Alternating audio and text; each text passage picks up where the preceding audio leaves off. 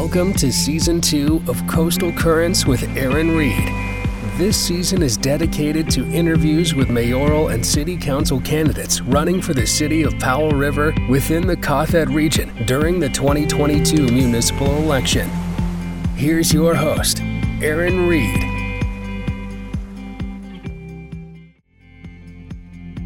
Welcome to Coastal Currents. I'm your host, Aaron Reed. Joining me in the studio for this episode is Cindy Elliott. Cindy is running for re-election for City Councillor in the October 15th election. Here is Cindy's submission.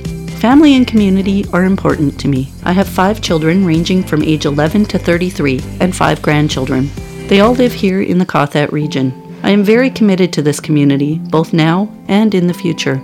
My family, Father Jack and my siblings, own and operate Jack's Boatyard in Lund. I have lived in this region since 2007 when I moved to live, work, and be closer to my family. While working with Jack's Boatyard, I was a project manager for our waterfront expansion and development and a lift operator lifting boats. Prior to that, I had a career that included the following jobs. Regional Economic Development Officer for the province of BC in the northwest area of the province. Acting Aboriginal Relations Manager for the BC Ministry of Forests in the Prince Rupert Forest Region. Treaty Officer, Ministry of Forests, Prince Rupert Region. EMA-FA for BC Ambulance Service in Stewart, BC. Aboriginal Relations Manager for Alberta Environment, Central Region in Red Deer, Alberta. And Financial Manager for my husband's logging businesses from 1996 to 2007. I have been a City Councillor since November of 2018, and my portfolio includes Arts, Culture and Heritage, Social Action and Planning, Affordable Housing, City Liaison to Community Futures Development Corporation, Western Stillwater and Island Timberlands, Community Advisory Group Liaison Appointee. Please join me in welcoming Cindy Elliott. So welcome Cindy Elliott to the podcast. Thank you. Thank you for having me, Erin. Thank you for coming. To start off with everybody, I asked them if they could tell me a little bit about themselves, where they grew up, how growing up was, that kind of thing. I enjoyed the process of growing up.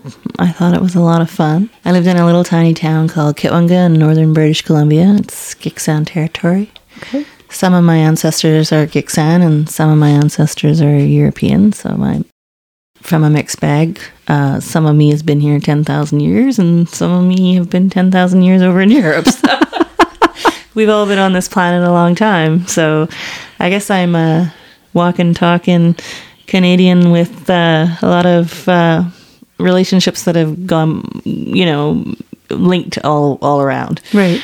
So we had horses. My mom gardened a lot. My father is involved in mining and forestry and all kinds of things. So we were a resource-dependent family growing up, like many people in British Columbia. Yeah. When I graduated high school, I was graduated at a Terrace, which is a bigger town. We didn't have a grade 12 in my town. Oh. So we Caledonia Senior High in 1986. Okay.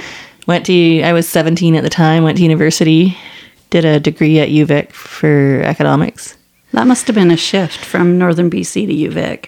Oh, yes. Yeah. So I grew up in this teeny tiny town where everybody knows everybody, and I went to the city and it was radically different, but I so enjoyed the experience. I had an amazing time at university. And then coming right out of university, I was hired by the BC government, like way back in 1992. Wow. Okay. I was going to go to law school. I'd written my LSAT and everything, but then the BC government offered me a really nice job as a regional economic development officer. So I went back up north and did that. Wow. Okay. So I was doing economic development all over the northwest of British Columbia. I had amazing communities. We did art and marketing up in Atlan and did wilderness tourism marketing in Good Hope Lake. And we had amazing interactions with the Tahltan Nation Development Corporation and in Dease Lake. And I got to drive that crazy road out to Telegraph Creek and talk to those folks.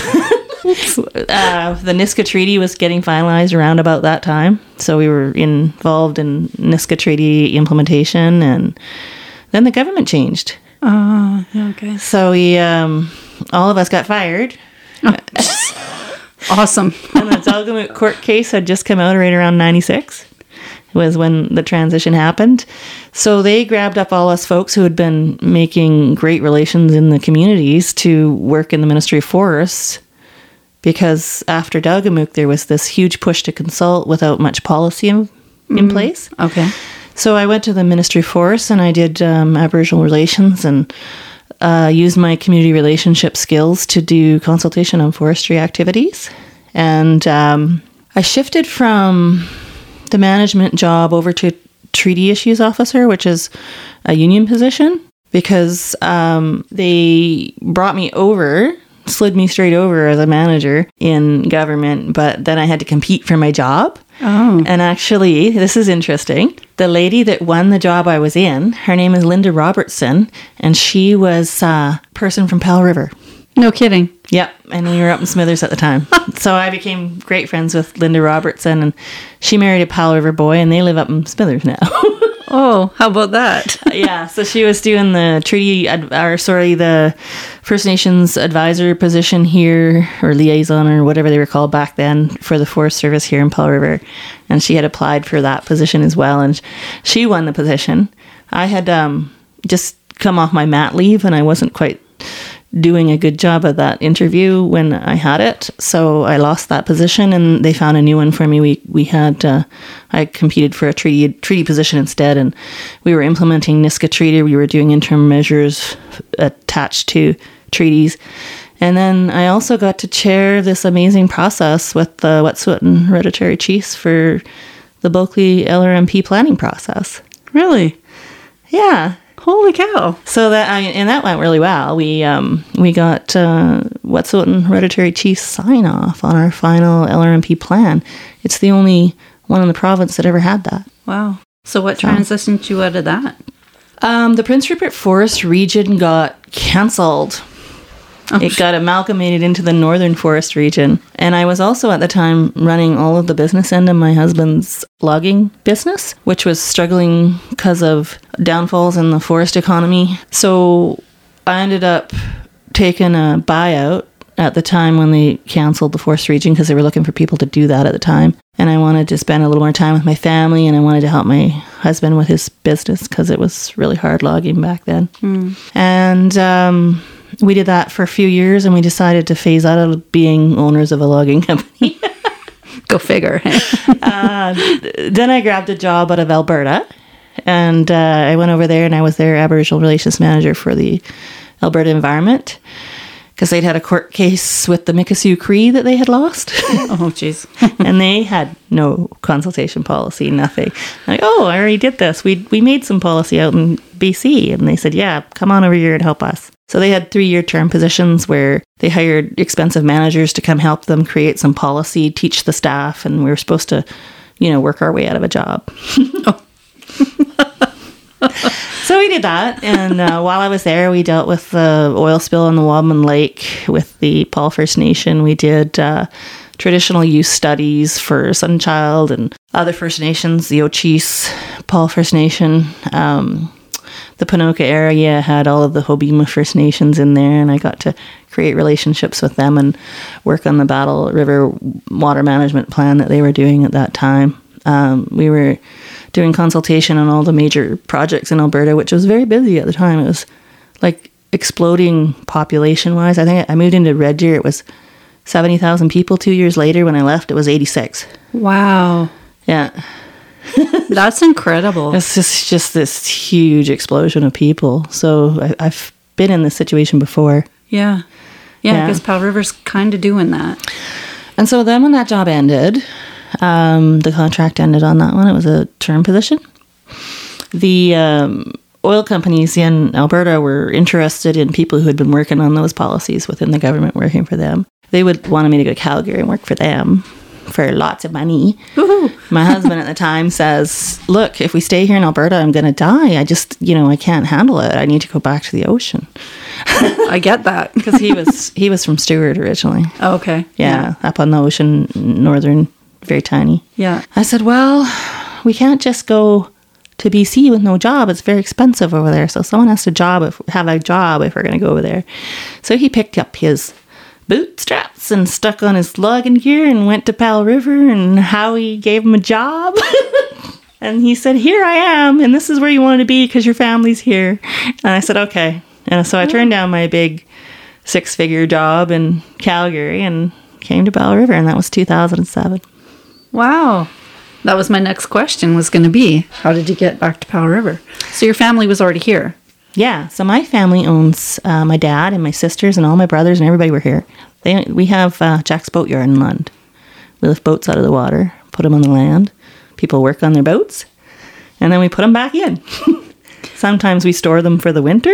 Yeah. And it's a pretty good business model. I've got to watch the process a couple times with my husband's boat, and it's pretty cool watching them come out of the water. Because you always wonder how to get those big boats out, right? It's pretty cool. So when I came here in 2007, I learned how to. I just kind of bummed around for the first 8 months.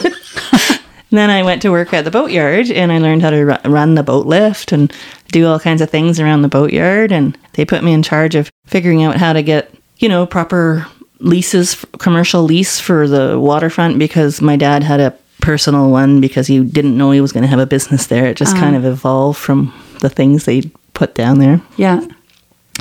So I got us real commercial leases, and I applied for our waterfront development, and we rebuilt our waterfront, and I got permits from DFO, and we did, how when you fill in the intertidal zone and you have to have no net loss on your habitat? Yeah. I created a project where we put rock in a bay that's just slightly south of us over top of an old log dump. We call it Mary Tyler Bay. It's just that little dip just south of Lund Harbor. Okay, yeah. There used to be an old log dump in there, and the whole bottom of the ocean's covered with woody debris, and none of the animals can live there. And we put a big rock reef on it, and it's just alive with fish and that's awesome. Growth, and yeah, it looks amazing. The local divers tell me it looks great now. Awesome. So after that was done in 2013, and I worked there for a little while, I adopted a couple little boys, which were my cousin's kids, and they needed to be in town, and I couldn't live in Lund anymore. So I moved in 2018 into town. Okay. And since I was in town, I decided to run for office. And lo and behold, people decided to vote for me. So I thank them very, very much. And I've been a city councillor now for 4 years. It's quite a learning curve, isn't it? It is, and it was totally complicated by the pandemic, of course, right? Yeah. So I'd not been in office before, and so I was trying to learn how it was supposed to be, and then we had to completely different new remote business models show up. Right. It was new to everybody, so I guess we were all on the same footing then. Exactly. Here's adaptation, figure it out, right? Yeah. So anyway, it took some of the fun out of it too, though. Yeah. And I tried my best to be very compassionate through the whole thing. I realize everybody's, just hurting out there. I had a really hard time myself. Both my kids are special needs. And when we all had to stay home and nobody could go to school, and all my inclusion supports and all the people that used to help me weren't able to help me for months on end, it was very, very difficult for me. I couldn't go to work, couldn't leave my house, and I had just me and my 2 boys who really needed, without any of the support systems that I rely on to keep me sane. I couldn't even imagine, to be honest. So I'm really happy that part's over, and I hope that never happens again. Yeah, no, that's fair. Absolutely fair. What neighborhood do you live in within the city? Cranberry. So they built some certified green duplexes right across from the curling rink on Cranberry Street, just past Magpies, between Magpies and the park. Yeah. The very first building built there is Unit 1 and 2. I'm on the red side. Oh, okay. Awesome. So that's where I am. Good. What made you decide to move there? I'm thinking the green part has some play. Well, at the time, people's hydro bills were going through the roof. And I didn't want to... So my husband and I had gotten a divorce in 2014. Which would have been, and I, wasn't really enjoying being the mom of the special needs kids and doing lawn work. Fair. So I sold out of my really big lawn in Lund. I sold it back to my family because they owned the land that it was on anyway. But yeah. And I bought a place that had, I expected to have no maintenance with a new home warranty, no yard, but beside a park so my kids would still have somewhere to play. Smart. Someone else would mow the lawn. Yeah. So the I curl. So I thought I could walk to the curling rink. Oh my gosh, yeah. And it would be energy efficient, which I really, I'm quite want to be low impact on the planet, and I want to leave things better than how I found them, right? So I thought if I could have, the solar panels on the roof and a net zero home, it's like step 5 or something. It says, because it's certified green. Okay. I was really, supportive of that idea too. Yeah. Awesome. That's good thinking. I like the park idea. That's good thought. Except I couldn't have my ducks at the park. Well, you can go down to Mowat Bay, which is just a hop, skip, and a jump away. In fact, my one son rode his little bike down there almost daily in the summer. He would ride down there and have a swim, and there's lots of geese down there. True. I don't like those ones. They're not as friendly. They're not. So, what are your favorite places to spend time in the city? I do love Mowat Bay. It's pretty amazing there. I like most of the coffee shops because I'm kind of a coffee fanatic, and coffee usually comes along with some wonderful friend that I get to talk to. Nice. And so I really enjoy that. I like going to the swimming pool in the rec center. I like the hot tub there. I like the backyards of my children. I have 5 kids. Oh, wow. 5 grandkids. Wow. So, I enjoy spending time with my children. And my daughter, who lives in Wildwood, has like Fantasyland yard for all the kids to play in. And so we go there regularly and barbecue and things like that. And she has to mow the lawn. Good thinking. Shh. Yeah. She's younger. She'll figure it out. Yeah. Yeah. Other candidates that I've interviewed so far are first-time candidates. You're the first one I'm interviewing that is going up for re-election. Yeah. So what was your deciding factor on running again? 2 things. One is responsibility. So the decision to run in the first place was because I really enjoy community development. I remember being that regional economic development officer, working with communities and trying to, do development work. Yeah. So that was my initial decision to run. The learning curve was huge. Yeah. Most of the things that I learned along the way and want to contribute to, I think I'm learned enough to maybe do it this time around. And I think that the city has been kind enough to vote me in and invested money in training me and getting me up to speed. And it takes a bit of time to become a good city councillor. It's not something you can do immediately. Yeah. So I feel responsible to take that investment and offer it at this term when I think I'll be most useful, like before you get worn out and tired of being there and after you've learned enough. I think I'm right in that sweet spot right now. Yeah. So I think it's wouldn't be fair to not run again. Not fair to the city. Right. However, if they choose to not vote me in again, at least it wasn't because I didn't offer. Right. So I'm doing my due diligence and stepping up and offering to take all that investment that they've put into me and put it to their benefit is basically how I think about that. And then the other reason is because I have stuff I want to do. Right? So I there's things I was wanting to impact and I haven't managed to get there yet. So learning how is half the battle. Yeah. I mean, you didn't really get 4 years because COVID just threw a monkey wrench into everything. And I do think people don't really realize how big that learning curve is. Like, I think people have a kind of predisposed idea of what it's like to step into these roles in government. And I don't think you really know until you actually get your butt in the seat and get the full picture. And then, yeah, it's a big learning curve for sure. Totally agree. Yeah. Yeah. There's manuals, but I don't think they cover it properly. Yeah. Well, and that's one of the other things I think would be very helpful is better orientation for candidates before they even run. Yeah. So I participated actually this year in what we called a campaign school. Okay. So people who are interested in running could come and just ask us questions and what it's like and things we think are important and how to get out there.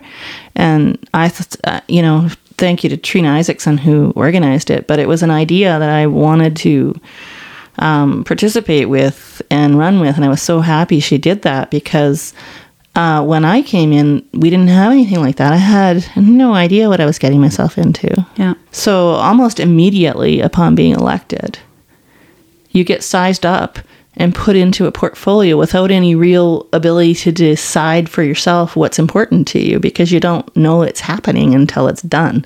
Right. Yeah. And that's your portfolio for the 4 years you're there. Wow. So it doesn't change.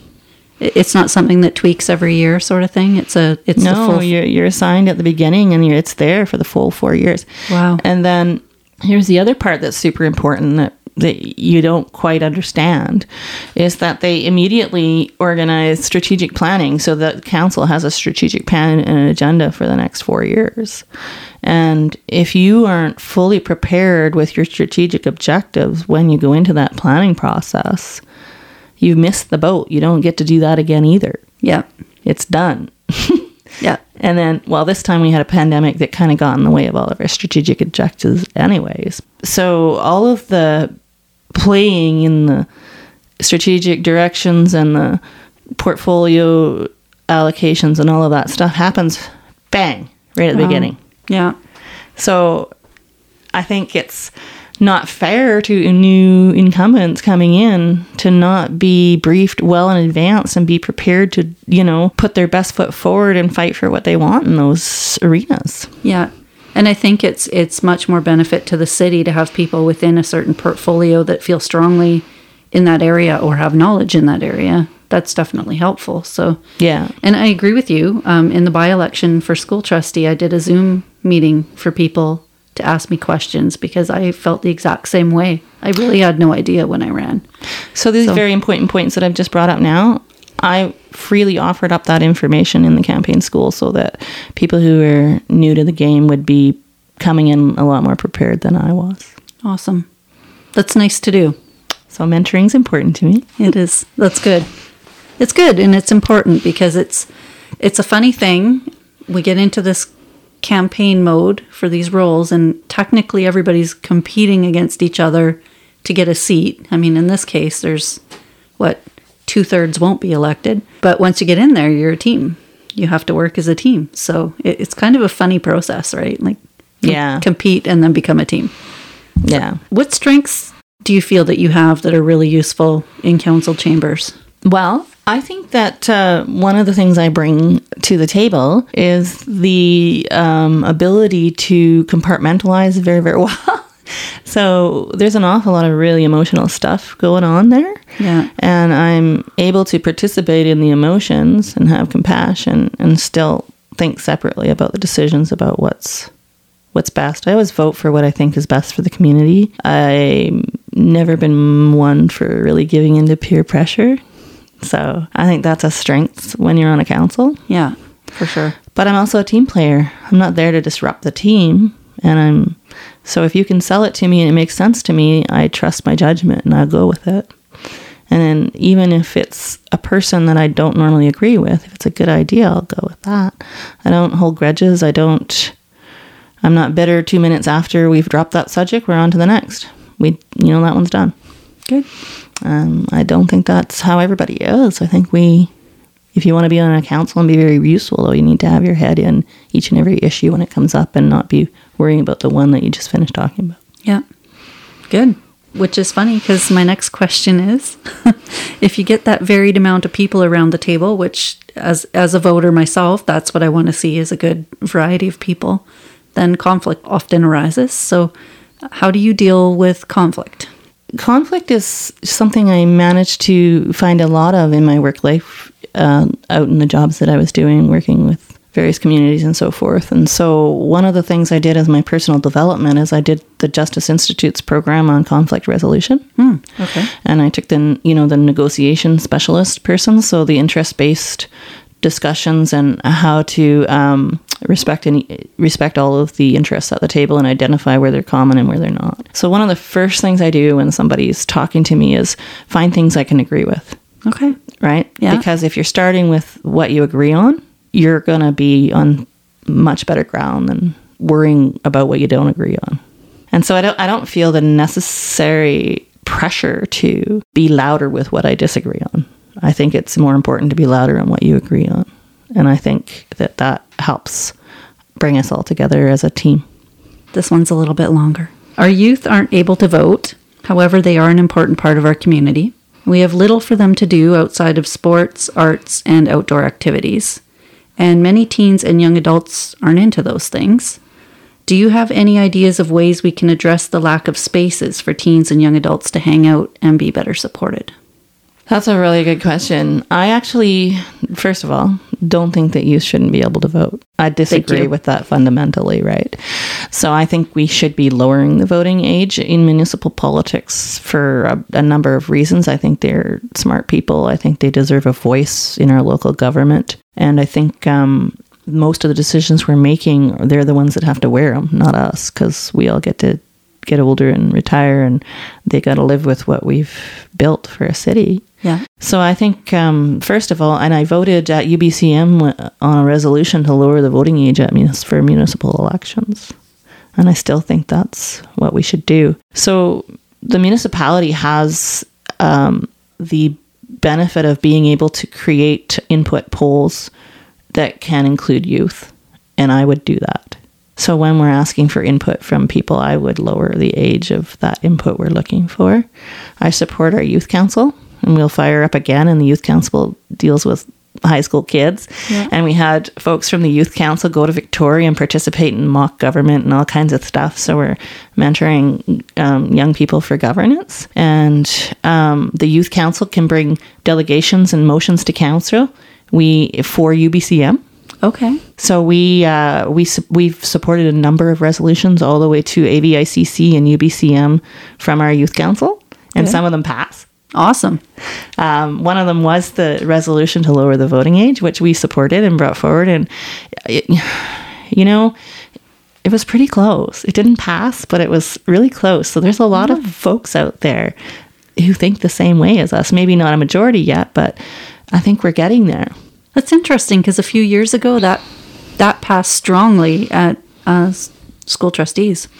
Yeah, I think school trustees are smarter than municipal governments. So I was terribly disappointed. I can't even understand why they wouldn't pass such a thing. But anyway, yeah, I don't either. Because, we can't be all things to all people, and the schools have a lot of the funding for the outdoor spaces for people that age. My focus would be in advocating for and including young people in governance type activities as much as we can, and making sure our consultation and input from community includes young people. And that one did actually come right from youth. So I did ask youth, what would you ask candidates? And that was a big one. So they're like, we have nothing to do except go to Second Beach and party. Well, and we could definitely use a process where they could tell us what would be helpful, and maybe we could try to fit building structures that would be useful to them. So I know that the skate park, the bike park, those kinds of things were put there, but at the suggestion of youth. Yeah. And they're not, you don't have to be on a team to do those. Yeah. So I'm fully in favor of building like a childcare center as well near our rec center. And the rec center has some lands that are not completely full yet. Why don't we have like the youth council and a process of consultation with the youth to find out what are you interested in? Because I'm pretty sure they don't want me deciding what it is that's useful to them. And the point would be to have a process that they would have a voice. Yeah. Not that I know best. Fair enough. And have you read the 94 calls to action put out by the Truth and Reconciliation Commission of Canada? Absolutely. Awesome. But I don't remember them all. There's a test. I'm just kidding. But I'm glad you've read them. How do you think our city is doing with regard to truth and reconciliation? So I think the fact that we have a community accord, which is pretty unique to us, is really good. It's one of the reasons why we were able to start that conversation when the request for a name change came through. There's many people in the community that are pretty unsupportive of the idea, but the fact is we have a community accord, so we can't ignore the request. There's a community accord. It says, look, when we have governance issues that we don't agree on, we have a process set up that we've both, a government-to-government agreement that says we'll strike a committee and we'll decide how to handle it. So we did that. We had a joint working group. We put together some educational material so the community could understand what the Common were asking for and why. We had a bunch of sessions to try and get that message out there. We had sessions where people could talk about what they were learning, and we had some open mic sessions where people could tell us how they feel about that. And then the joint working group that was fairly intense work that we did over about 4 or 5 months. We wrapped that all up in a report, and the report was the joint working group themselves came up with some recommendations based on everything they'd heard and what had gone on in the community. And we came to consensus on that joint work. So we had some city people, we had some folks from the citizens of Powell River, citizens of Common. We had a designated elder. We had folks from the legislature, and we sat down and came to consensus in that group, and it was tough because we didn't see eye on everything. Right. For what those recommendations would look like. We have 11 recommendations. We're fully committed to carrying on the conversation and building more consensus in the community. So I think lots of folks in the community are very worried that the decision to make a name change is being done by this joint working group, but that's not how it works. The joint working group is, I guess, trying to increase understanding in the community about what the request is about. And the City of Powell River governance system doesn't really allow us to proceed without the community being behind us, because any decision any council made could be reversed at the next election. So what we're looking for is a consensus building process that may take 1 year or 2 years, or hopefully it doesn't take that long, but where we build consensus around what to do. And right now we're not there. So we're very divided in our community right now about what to do with that. But I think the next steps might be to start talking about things that are a little more fun, like potential new names and things people might love, right? Yeah. So I think if we could have a whole bunch of ideas put into a pot and all of us start talking about what's in that pot and all those different ideas, and we get some favorites from the community decides what the favorites are, we might see the tide swing. We might find something that we might love a little more. And one major concern of electors is rising taxes. Do you have any ideas on how taxation can be held without cutting current services? So our cost drivers are wages, maintenance of equipment, utility bills, and the way we do the way we allocate our resources, right? So if we can modernize some processes, and if we can lower our energy bills, that's one way. Right. And that also lowers our carbon footprint and helps us get to we're at net zero already in the city, but but a lot of it's because we'd set aside parklands. Right. So once we run out of credits from that parklands, our actual operations have to be net zero to maintain net zero, which is the goal of all the cities by a certain time. Right. So if we're to get to net zero that doesn't require us to give up parklands every single year to stay there, we're going to need to be much more energy efficient in how we do our business. It also lowers our cost overall.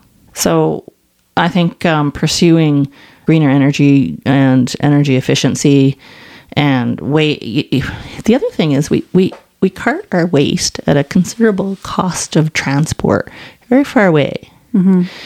So if we can do a solid waste plan that doesn't cart stuff all over the place, that downsizes our cost. So I think we need to find greener, more sustainable ways of doing our services in our business that can cut our long-term like operational costs, right? Fuel and things like that. Yeah. And that also happens to be what's required for global warming as well. So there's that. And then there's increasing our walking and biking and good public transit and alleviating a lot of the traffic on the roads so that we're not wearing our roads out so fast. We need to perhaps run a few things and maybe a little bit differently. So some of our things are being like our harbors, for example. We're not very service orientated in the way we run our harbors right now.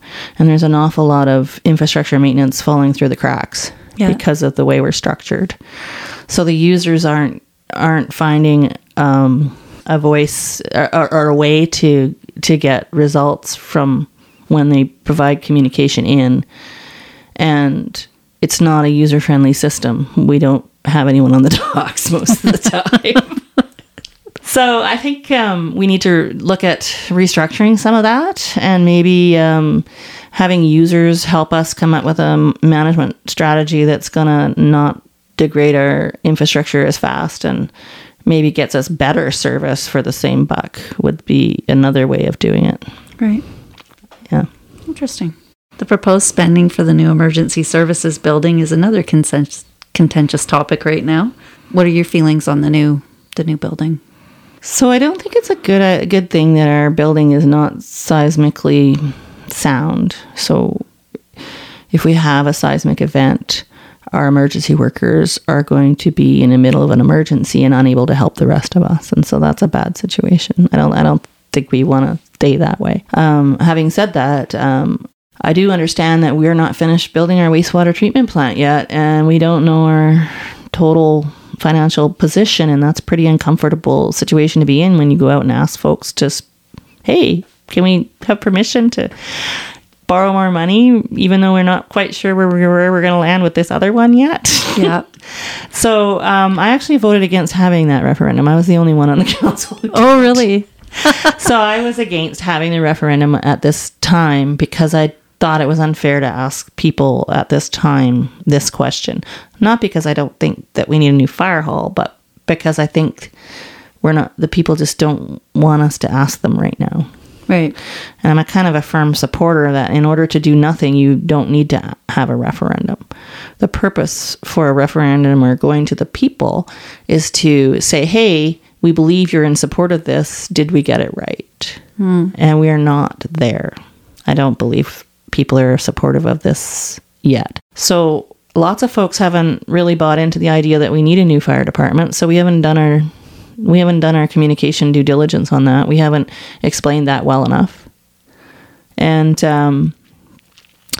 the wastewater treatment plant is not finished yet, and it is scheduled to be finished in the next, we're supposed to be mostly operational by Christmas and then fully completed by spring. We'll have an accurate projection of what that's going to look like. People might be a lot more favorable about, okay, so now we know what that looks like. We can consider something else. I think that would have been a smarter way to go. Okay. Affordable housing. Do you think council has a bigger role to play in the affordable housing issue right now? Yeah. So I don't think affordable housing decisions being made by people who aren't here in our town are working out so great. So I think a little more local control over how we're doing affordable housing would be good. One of the ways to do that is a housing authority. And I think we've done all the studies we need to, and we've been trying everything the way BC Housing's doing it. And we're struggling with that for a number of reasons. We just talked to the Attorney General at UBCM just last week. And we asked for money to do restorative justice along with our complex care and our transit. We can house people. We can get wraparound complex care services. We got some announcements for funding for that. $2 million a year is going to go into complex care here in Powell River. We haven't quite got that up and launched and running yet. Vancouver Coastal Health is posting vacancies and they're trying to staff up, and we're going to do this complex care model. Okay.